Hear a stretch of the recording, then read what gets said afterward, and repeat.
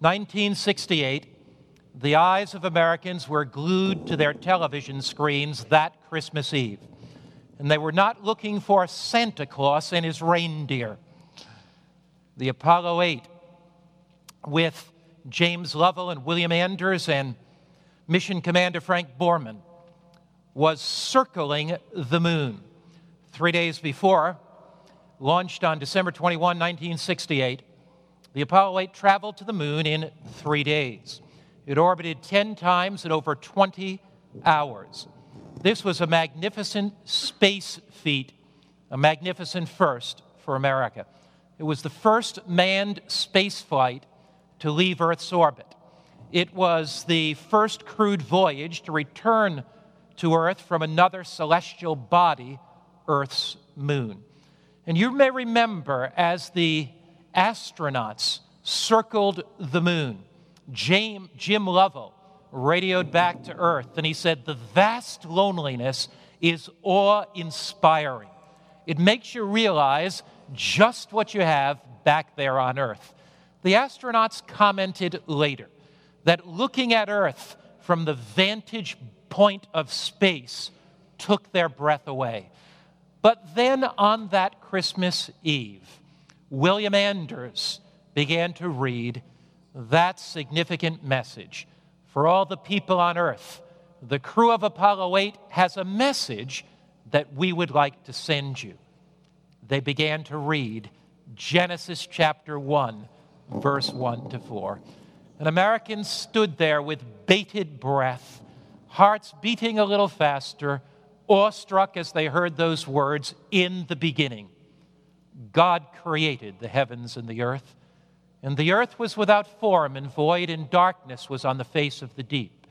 And the Spirit of God was hovering over the face of the waters. Then God said, 'Let there be light,' and there was light. And God saw the light, that it was good, and God divided the light from the darkness." In the beginning, God created the heavens and the earth. You and I are not a genetic accident. We're not merely genes and chromosomes that came together accidentally. We're not merely skin covering bones.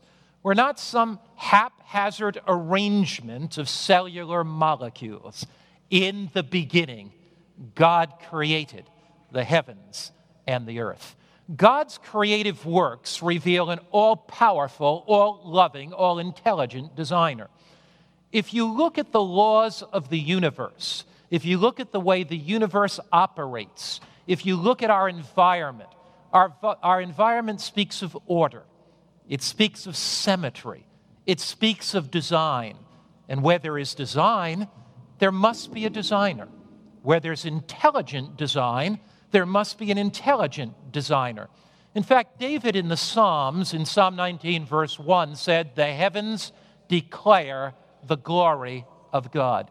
And indeed they do. As we look into the heavens magnificently declare God's wisdom, strength, power, and glory.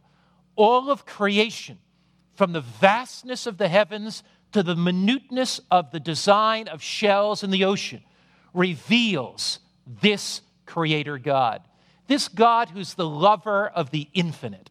This God who is a magnificent artistic designer. This God that created the heavens and the stars. Let's journey tonight and look at some of that magnificent evidence that indeed He's a marvelous creator. Our sun is 93 million miles from Earth. What if it were 50 million miles from Earth? What would happen? The Earth would be consumed and burned up. What if it were 150 million miles away from Earth? What would happen? We'd freeze. A loving creator God put the sun just in the right place to provide for us all of the health-giving benefits of those sun's rays that we need. Can you think about the immensity of the universe? Alpha Centauri, our nearest star. Our what star? Nearest star is 26 trillion miles away. Now, to get a little glimpse of what 26 trillion miles is, if you were able to ride in the fastest space craft. If we traveled on Voyager spacecraft, the fastest vehicle ever constructed, it would take us 70,000 years to arrive at Alpha Centauri, the first star, the closest star. Quite a magnificent, when you look at the vastness of the heavens and you think of the symmetry and design, you think there must be an incredibly intelligent designer that designed all nature. And he must be all-wise, all-intelligent, and incredibly all-powerful. There are 200 billion stars in the Milky Way galaxy alone. There are 1 million galaxies in the bowl of the Big Dipper. If you just think of the Big Dipper, it is so vast. Space is so awe-inspiring, it's difficult for the human mind to comprehend it. There are 125 billion visible galaxies in the universe. Just the galaxies, each one having tens of millions of stars, the visible galaxies, and scientists are discovering, and astronomers, new galaxies all the time, 125 billion galaxies. Wasn't the psalmist right when he said, Psalm 19:1, "Is not God in the height of the heaven, and see the highest of stars, how lofty they are?" That statement is not only theologically true, it's scientifically true. When you think of the vastness of space, when you think of the height of the stars. And then Jeremiah chapter 33, verse 22 says, "The host of heaven cannot be numbered." Now let me share something fascinating with you. When Jeremiah wrote that text, Jeremiah 33, 22, "The host of heaven cannot be numbered," there were no vast electronic telescopes at all. If you go out into the heavens, we are told if you count the stars that you can see with your eye through a handheld telescope, you'll have 5,119. Now, if you don't believe me, please, get your telescope and go out there, 1, 2, 3, 4, 5, 6. You count those, and if you get less, you missed one. Recount, please. If you get more, you added one. Please recount. Because I am told by reliable sources that through a handheld telescope, you can see 5,119 stars. But Jeremiah writes, the host of heaven cannot be numbered. You know, the story is told of Napoleon that his sailors were arguing over the existence of God one night. And they were traveling on a boat down the Seine River in France. And Napoleon that night stood there and listened to their argument. Then Napoleon simply said to them, "Gentlemen, who made the stars?" And he left them to ponder the vastness of space, the infinite nature of space. All around us, our environment speaks to us. All around us, echoing and re-echoing down the corridors of time. All around us, the stars and the infinite nature of the universe speaks to us of this God that loves, this God that cares, this God of wisdom, this God of intelligence, this God of design. The earth travels at 134 miles a second through the atmosphere. But this earth is traveling in orbit. Other planets are traveling. And the stars, like great water skiers, passing back and forth underneath the ropes. These planets travel through space. It's amazing that they don't collide as they travel at these phenomenal speeds. Who holds them in his hand? I love that old song. He's got the whole world, where? In his hands. And he does, my friend. Who keeps all these heavenly bodies in order?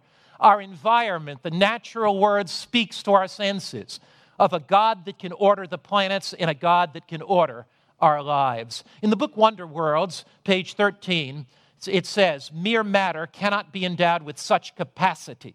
That is the capacity of order and design. The universe is not a haphazard aggregation of accidental bodies moving without system and working order. It is the work of omnipotence. The Bible is true. God created the world. The words of the astronauts are true. In the beginning, what is it? Finish it with me, please. In the beginning, God created the heavens and the earth. It is the work of omnipotence. The sun rises and sets on time. It's predictable. The tides come in and out on time. It's predictable. The God that causes those planets not to collide. The God that causes the sun to rise and set on time. The God that causes the tides to come a certain distance, and he says you can come here and come no farther.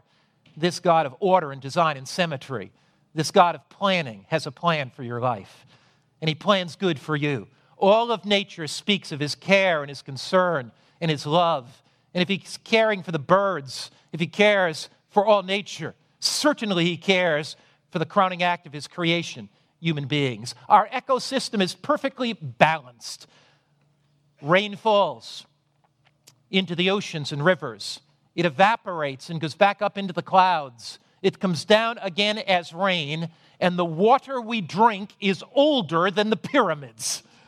What a perfectly designed ecosystem, designed by this amazing and loving God. Don't you like what Psalm says? Let's read it together in Psalm 33 there and verse 5. The earth is full of the goodness of the Lord. When you take a walk with head erect and shoulders back, and you're breathing in that life-giving air, and you're drenched with the sunshine, and you are walking and looking at the trees, say to yourself, the earth is filled with the goodness of the Lord. In spite of the evil in our world and the suffering and the sorrow and disappointment, all goodness is not gone. And every day as the sun rises, God bathes this earth with goodness. And every day as we breathe in fresh air, God bathes this world with goodness. And as we drink pure crystalline water and it inspires and invigorates our body, God bathes our bodies in this world with goodness. The natural world around us speaks of his love. It speaks of his care. It speaks of his plan for our lives. Our environment around us is health-giving and life-giving. Let's look tonight at some of the properties in our environment that are so life-giving. Richard Loth, in his book on dealing with children, talks about lost in the woods. And he talks about a generation growing up in city environments.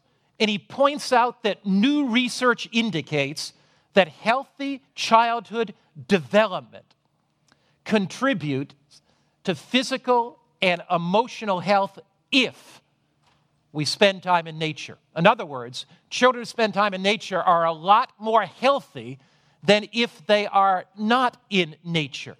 And Louvre, in his book, cites research that indicates that we were made for a garden, that the more time we spend in natural environment, the healthier we become. I was interested in some research done by Andrea Faber-Taylor and Francis Kuo from the University of Illinois. The title of the article was, Mother Nature Helps Kids with ADHD Concentrate.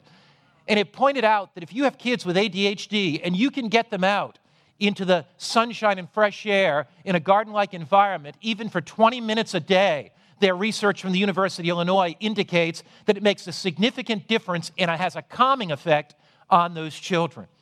We came from a garden. We were made to return to that garden. Let's look at the benefits of sunlight from a physiological standpoint. Sunlight enhances our immune systems. It lifts our spirits. It improves our sleep and increases our energy. If you want to strengthen your immune system, get out in the sunshine. If you feel a little discouraged, walk out in the sunshine. If you want to sleep better, walk in the sunshine. Dr. Cummings, in his book, 8 Secrets of a Healthy 100, page 61, says, sunlight increases serotonin, a happiness brain chemical. Reduced serotonin levels have been associated with many disorders, including ADHD, irritability, depression, chronic fatigue syndrome, and nausea. So you're feeling a little bit irritable. Go out in the sunshine. Take a walk. That sunshine will help to produce serotonin. Your nerves will be calmed, and you'll walk in feeling like everything is all right. Billy was a young man living in East Los Angeles. Billy had an incredibly troubled past. Billy stayed out late at night, ran with the wrong crowd. His life was going down, down, down. Dr. Cummings, at that time, was a youth director in the Southeastern California Conference, and a pastor called Dr. Cummings and said, look, I have a troubled kid. We don't know what to do with him. Would you take him to a Christian Adventist summer camp for 8 weeks? Maybe it'll turn him around. Dr. Cummings had real questions about that. And he said, look, we'll give the kid a trial of a week. You'll read this story and imagine a healthy 100. And as Dr. Cummings prayed about it, he said, I really want to help this boy, but I know if I put him in with all the other kids in camp, we may really have some trouble. He remembered that they had a wilderness camp. And he went to the director of the wilderness camp and he said, I have a challenge for you and I want you to take on this young boy, Billy. He's a troubled youth from East LA. But I'd like you to take him camping. I'd like you to take him out in the meadows and spend a week with him there. Camping, cooking in the outdoors, sitting under the stars, hiking the mountains. Billy came for a week, and in 1 week, his life was dramatically changed. He ended up spending the entire summer at that camp. He fell in love with nature so much and the God of nature that Billy wanted to instruct others in what he learned about. Here's a kid living in the jungle that came back to a garden, and it made all the difference in his life. When you feel tense and stressed out, when you feel oppressed by the dark clouds of discouragement, get out in the sunshine and recognize that as you do that, God's love is shining upon you. You see, throughout the Bible, light is a symbol of God's shining presence. Light is a symbol of God's love in the Bible. When Genesis says, let there be light, not only was there physical light, but the presence of God was coming to create a world. Light speaks of a God who daily surrounds us and guides us with his presence. Light in the Bible is a symbol of the very presence of God. Psalm 4 verse 6 says, let the light of your face shine upon us. So when I take a walk in the sunshine, I remember Psalm 4 verse 6. God, let the light of your face shine upon me. Not only do I walk in the sunshine and think about the serotonin that is being generated in my brain chemicals, but I'm thinking about the reality of the fact that light represents God's presence. And I say, Lord, I'm surrounded in your presence. Too often, my eyes are focused on earth. Too often, the problems of earth weigh me down. Too often, the burdens of earth are pressing out on my shoulders. Too often, the dark clouds surround me. But the sunlight reminds me of the sunlight of God's love. It reminds me of a God that smiles upon me, a God that is indeed speaking to me through light. Light speaks of a continual presence of God. He'll never lead us or never forsake us in the dark moments of our life, in the discouraging moments in our life, when the darkness of divorce hits your family, when the darkness of sickness surrounds you, when the darkness of a business going sour surrounds you, the sun still shines in the sky, reminding you that the light of God's presence has not left you. Psalm 36, verse 9, please read it with me. For with you is the fountain of life. In your light we see light. He is the fountain of life. And all of light represents the light that he has for your life. Even in darkness, God lights up your future. Even in darkness, God illuminates a pathway before you. There are no dead ends with God. When you are in the tunnel of darkness, look through that darkness and see the light of his love shining upon you. Now, light speaks of a God who constantly illuminates our darkness. Millions of people are confused about the meaning of their lives. They're saying, is life just getting up in the morning, wolfing down a cup of coffee, eating a glazed donut on the way to work, going to work and working all day, coming home at 5 o'clock, eating supper, watching television, doing the same thing the next day and the next and the next? What's the meaning of life? Shakespeare, in his play Macbeth, in Act 5, Scene 5, said this: life's but a walking shadow, a poor player that struts and frets his hour upon the stage and then is heard no more. It is a tale told by an idiot, full of sound and fury, signifying nothing. What despair, what hopelessness, what darkness. Mr. Shakespeare, life is not a tale told by an idiot. It is not full of sound and fury, signifying nothing, Mr. Shakespeare. Because the good book says, Genesis 1:1, say it together with me, in the beginning, God created the heavens and the earth. Life is not darkness, it is his light. Light speaks of a God who colors our lives with purpose. You know, light is not one color, it's many. And light speaks of a God that colors our life with purpose and meaning and brings joy and happiness to our lives and brings direction to our lives. When you walk in the sunshine, think of the light of his presence. Think of the light that illuminates darkness. Think of the goodness and magnificence of this God. You know, when Jesus was going to be born, John the Baptist, speaking of Jesus when he was coming there to be baptized, John said, John 1 verse 9, that Jesus is the true light that lights every man coming into the world. Jesus called himself, he said, I am the light of life. John 8, verse 12, I am the light of the world. Who follows me will not walk in darkness, but the light of life. Do you want to have light in your mind? Light that chases away the darkness? When Jesus came, he revealed that light. Coming to Jesus, we find light that illuminates our darkness. Jesus came through the crowds. He touched the eyes of the blind, and they were opened. He touched the ears of the deaf, and they were unstopped. He touched the arm of the withered man's arm, and it had new life flowing through it. Jesus touched the legs of the cripple, and they leaped. When we see Jesus, we see the one who is the light of the world, and coming to Jesus, we find the greatest meaning and greatest purpose in our lives.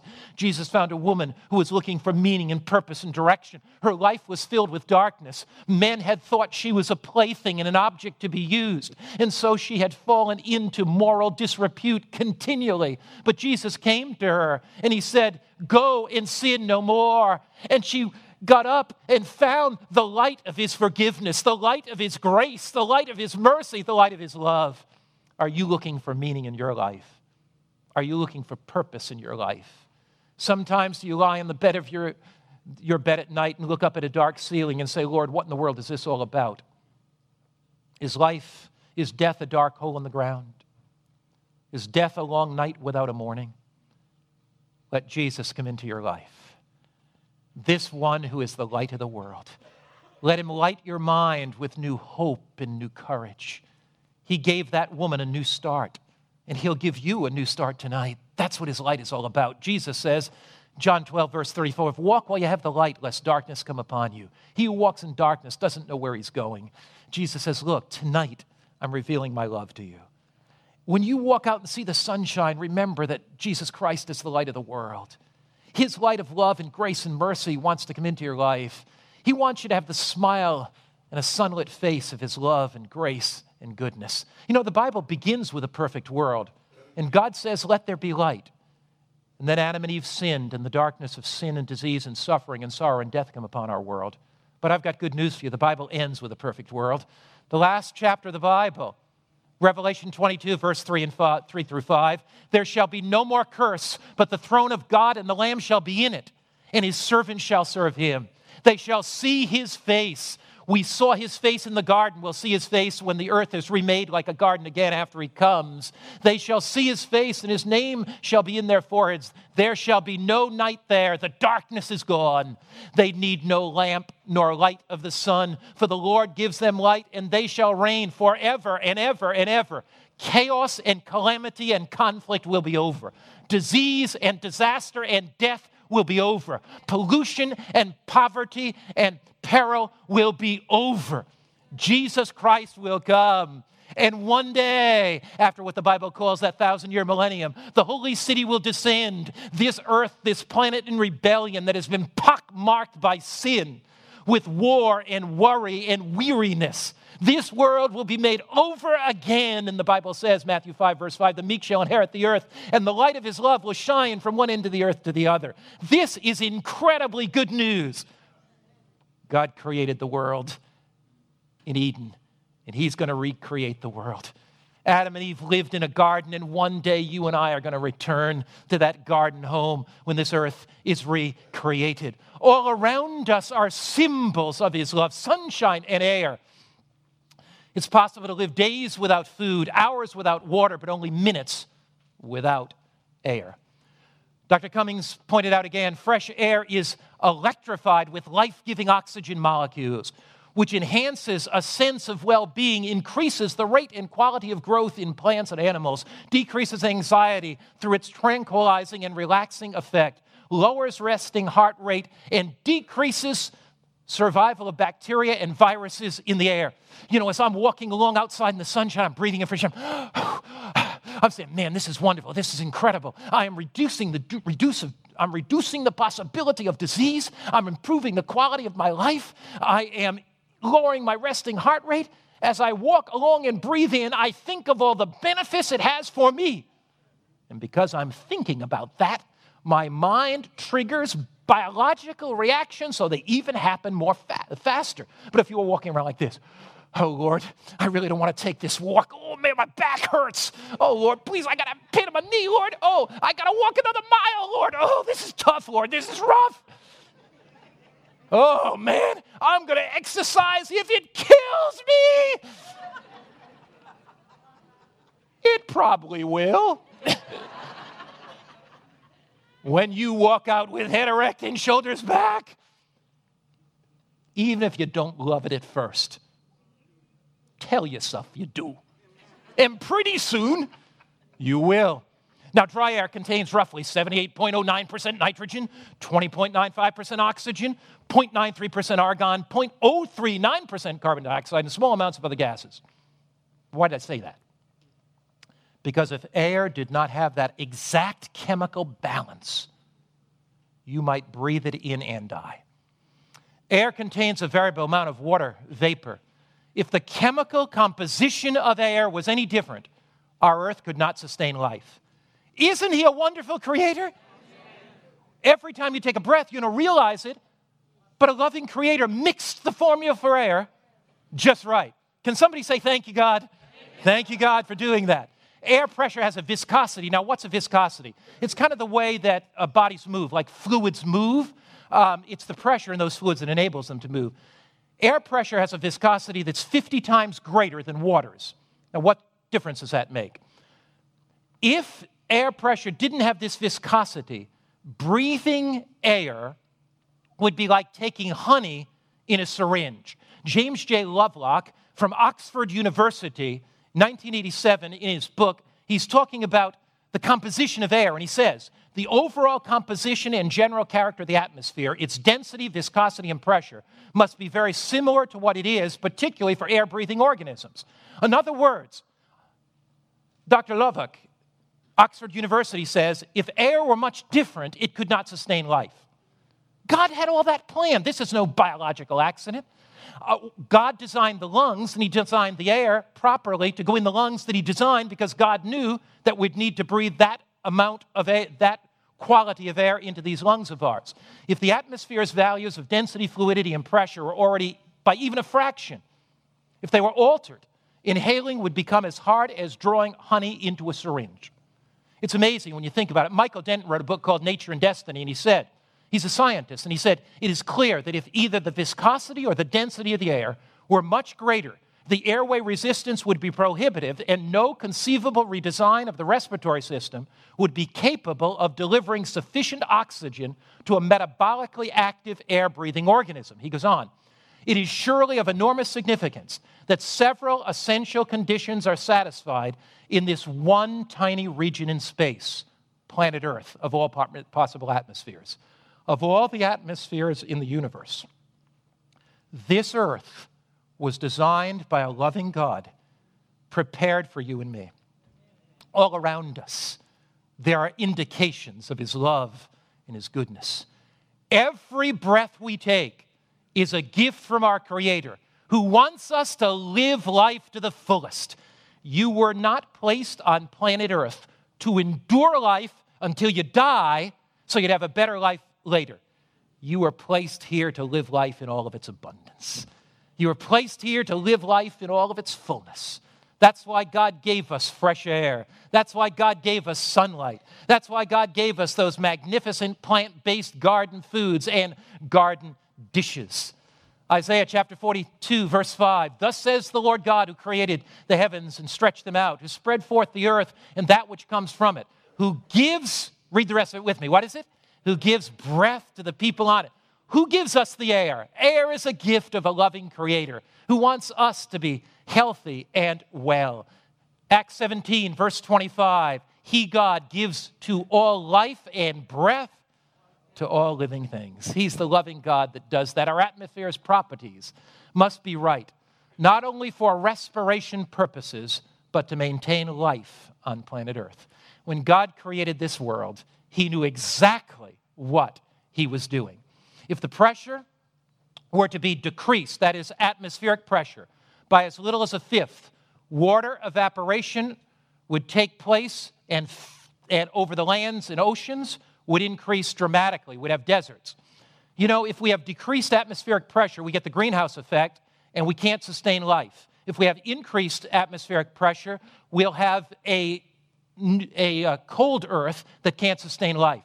So the chemical composition of air, the viscosity of the air, the atmospheric pressure, all of that comes together. Couldn't possibly have happened in evolution. It comes together by a loving God that cares for us. God created our planet to provide the best possible environment for His creatures. This planet was created with you in mind. But you know, when we think of air, air in the Bible represents God's life-changing agent. You know, Ezekiel, the prophet, spoke in vision. God gave Ezekiel a vision of a valley. And the valley was filled with bones, and the bones, of course, people were dead in that valley. And God said to Ezekiel in Ezekiel 37, verse 3, He said to me, Son of man, can these bones live? So I answered, O Lord, you know. Now picture this scene. In prophetic vision, Ezekiel is in a valley. And in that valley, there are all dry bones, and they are dead corpses. And in that vision, God says to Ezekiel, can these bones live? And Ezekiel responds and says, only you know, Lord. Then God says to Ezekiel, behold, O my people, I'll open your graves and cause you to come up from your graves. The Bible then says, I'll breathe my breath upon you, I'll put my spirit in you, and you shall live. So in the Bible, air is a symbol of the Holy Spirit that gives us spiritual life. Have you ever felt that your spiritual life was gone? Maybe you're a Christian, and you're a Christian by name. Maybe you attend a particular church, a Baptist church, a Methodist church, a Catholic church, a Lutheran church. Maybe you attend an Adventist church. But your prayer life has slipped away. You find Bible study life boring. You go to church simply because of obligation and duty. But you know in your heart you're spiritually dead. God says to you tonight, just as the breath and the air gives life and invigorates the body, so my spirit can blow upon you tonight. This night can be a new start for you. Watching on Hope Channel tonight, you're sitting in your home. You're asking yourself the question, is God real? You're saying, I used to believe as a child, but my spiritual life is dead. Tonight, this moment, the Holy Spirit can reawaken the spiritual longings of your soul. God can move in your life. Even as I speak, you can say, oh God, may the breath of your Spirit come upon me. One night, many years ago, a religious man that was religious only in name, Nicodemus, came to Jesus. And Jesus said to Nicodemus in John 3, verse 7 and 8, don't marvel that I say to you, you must be born again. The wind blows where it wishes, and you hear the sound of it, but cannot tell where it comes from, and so it goes. So is everyone that's born of the Spirit. Nicodemus, you think you're religious because of what you do.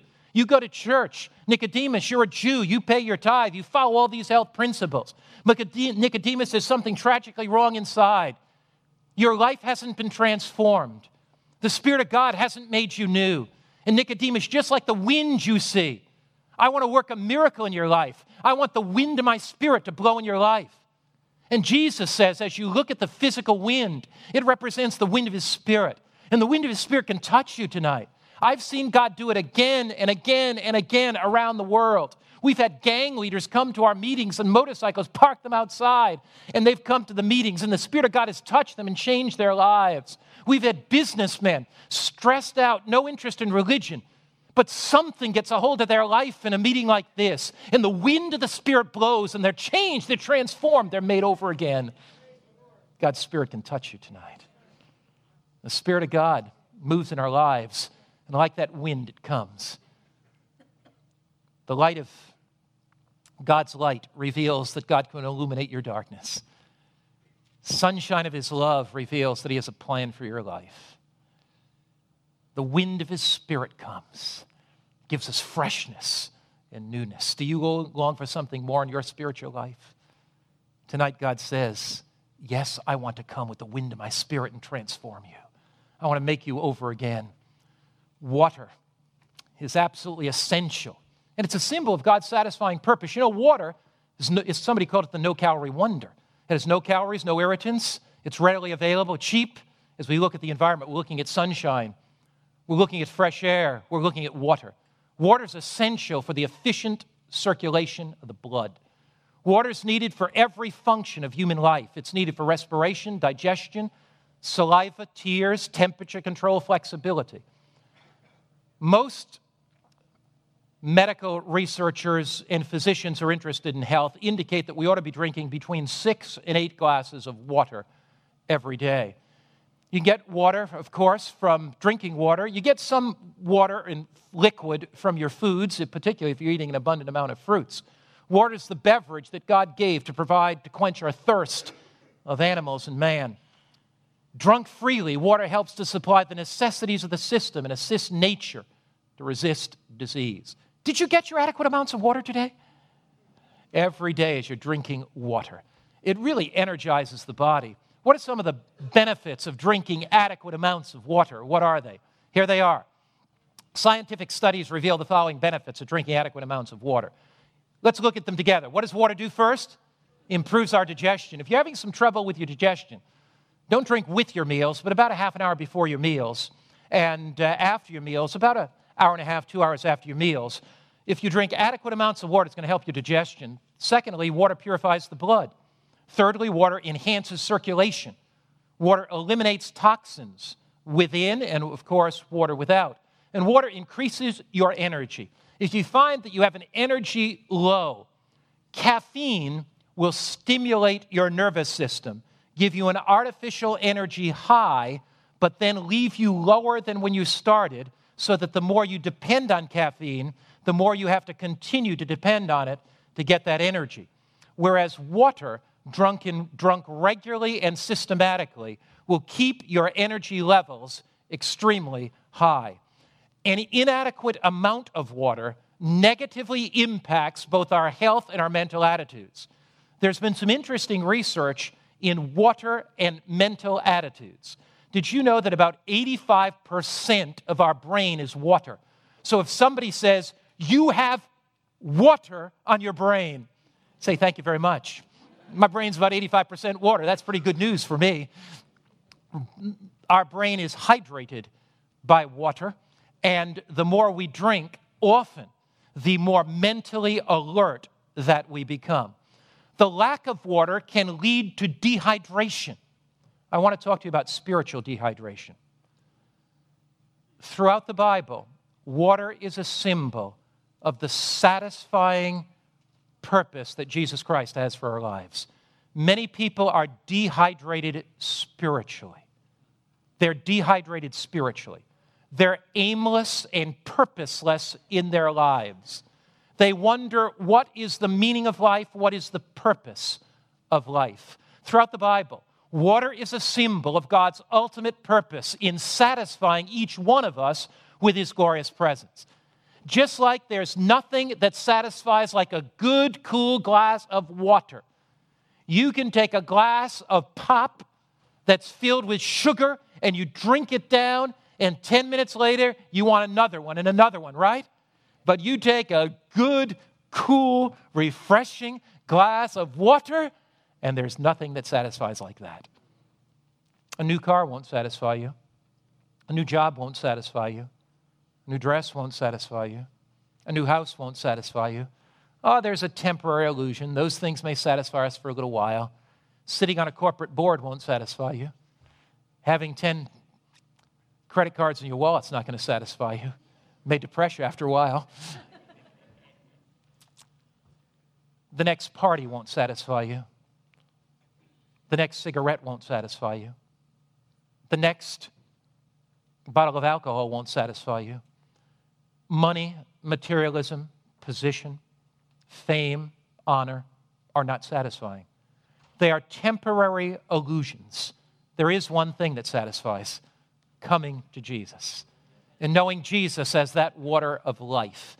There was a woman one day that came to draw water at a well at noon. The reason she came at noon is because she didn't want to come in the morning when the rest of the women drew water, because she was too embarrassed. She was a woman of ill repute, a woman that had multiple husbands, and the man that she was living with was not her husband. And Jesus spoke to her in John 4, verse 13 and 14. He said, "Whoever drinks of this water will thirst again. But whoever drinks of the water that I will give him will never thirst.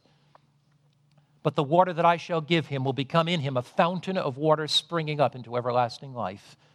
Jesus says, "I am the water of life." Do you want light in your darkness? Jesus is that sunlight.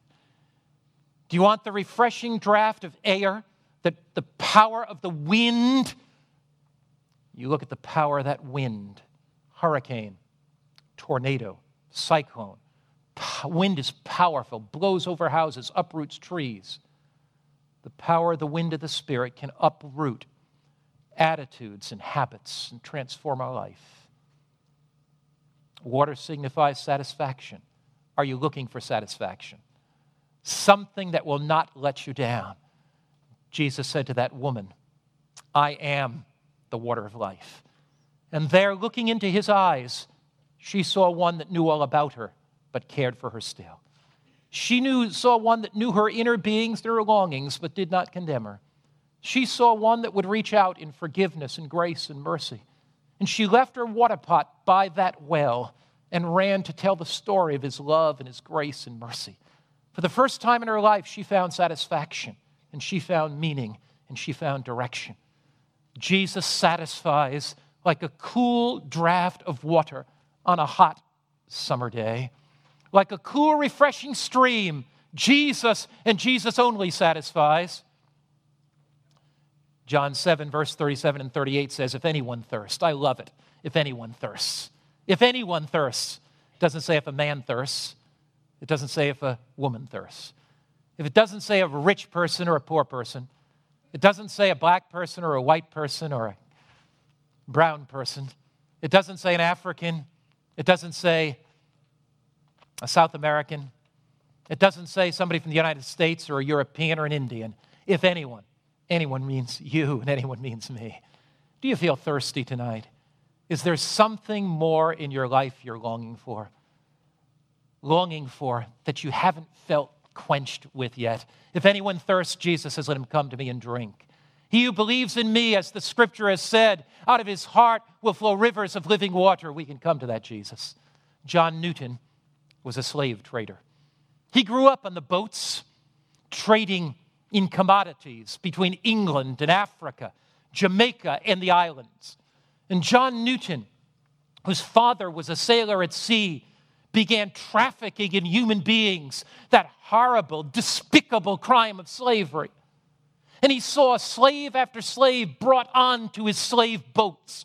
And he heard the groans of those slaves as they were chained by the hundreds in the holds below. In places that were 4 feet by 4 feet, you would have 3, 4, 5, 6 people. Often a third of the slaves would die, and they'd be thrown overboard. Others that were too weak and sick would be thrown overboard.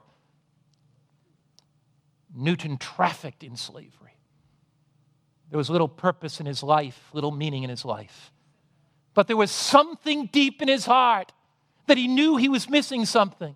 Something deep in his soul that he longed for that he didn't have. He had great bouts of discouragement one night. Someplace between Africa and England, on one of those boats, a terrible storm came up. The wind lashed the waves into fury. The darkness settled over the sky, and like someone throwing a cosmic switch, the stars and moon went out. And in the darkness of that night, Newton knew that it was his last night. But he cried out, "Oh Lord, have mercy on me." Strangely, the storm abated. The sea became calm. And after that journey, Newton said, "I know God has a plan for my life. And his plan is not to trade and traffic into human beings." And Newton fell on his knees. He said, "Oh God, if you can accept me, I'll never do this again. I am so sorry." He wept his eyes out. He began to study God's word. And he found the sunlight of God's love surrounding him. He began to study God's word, and the breath of the Spirit breathed upon him. And this man with a hardened heart, who had trafficked in human beings, had a compassionate, loving, gentle spirit. And as he drank the water of life, he found Jesus. One night, he sat down and he penned these words: "Amazing grace, how sweet the sound that saved a wretch like me. I once was lost, but now I'm found. I was blind, but now I see. 'Twas grace that taught my heart to fear. In grace my fear is relieved. How precious did that grace appear the hour I first believed. The sunshine of God's love and God's grace is shining upon you tonight."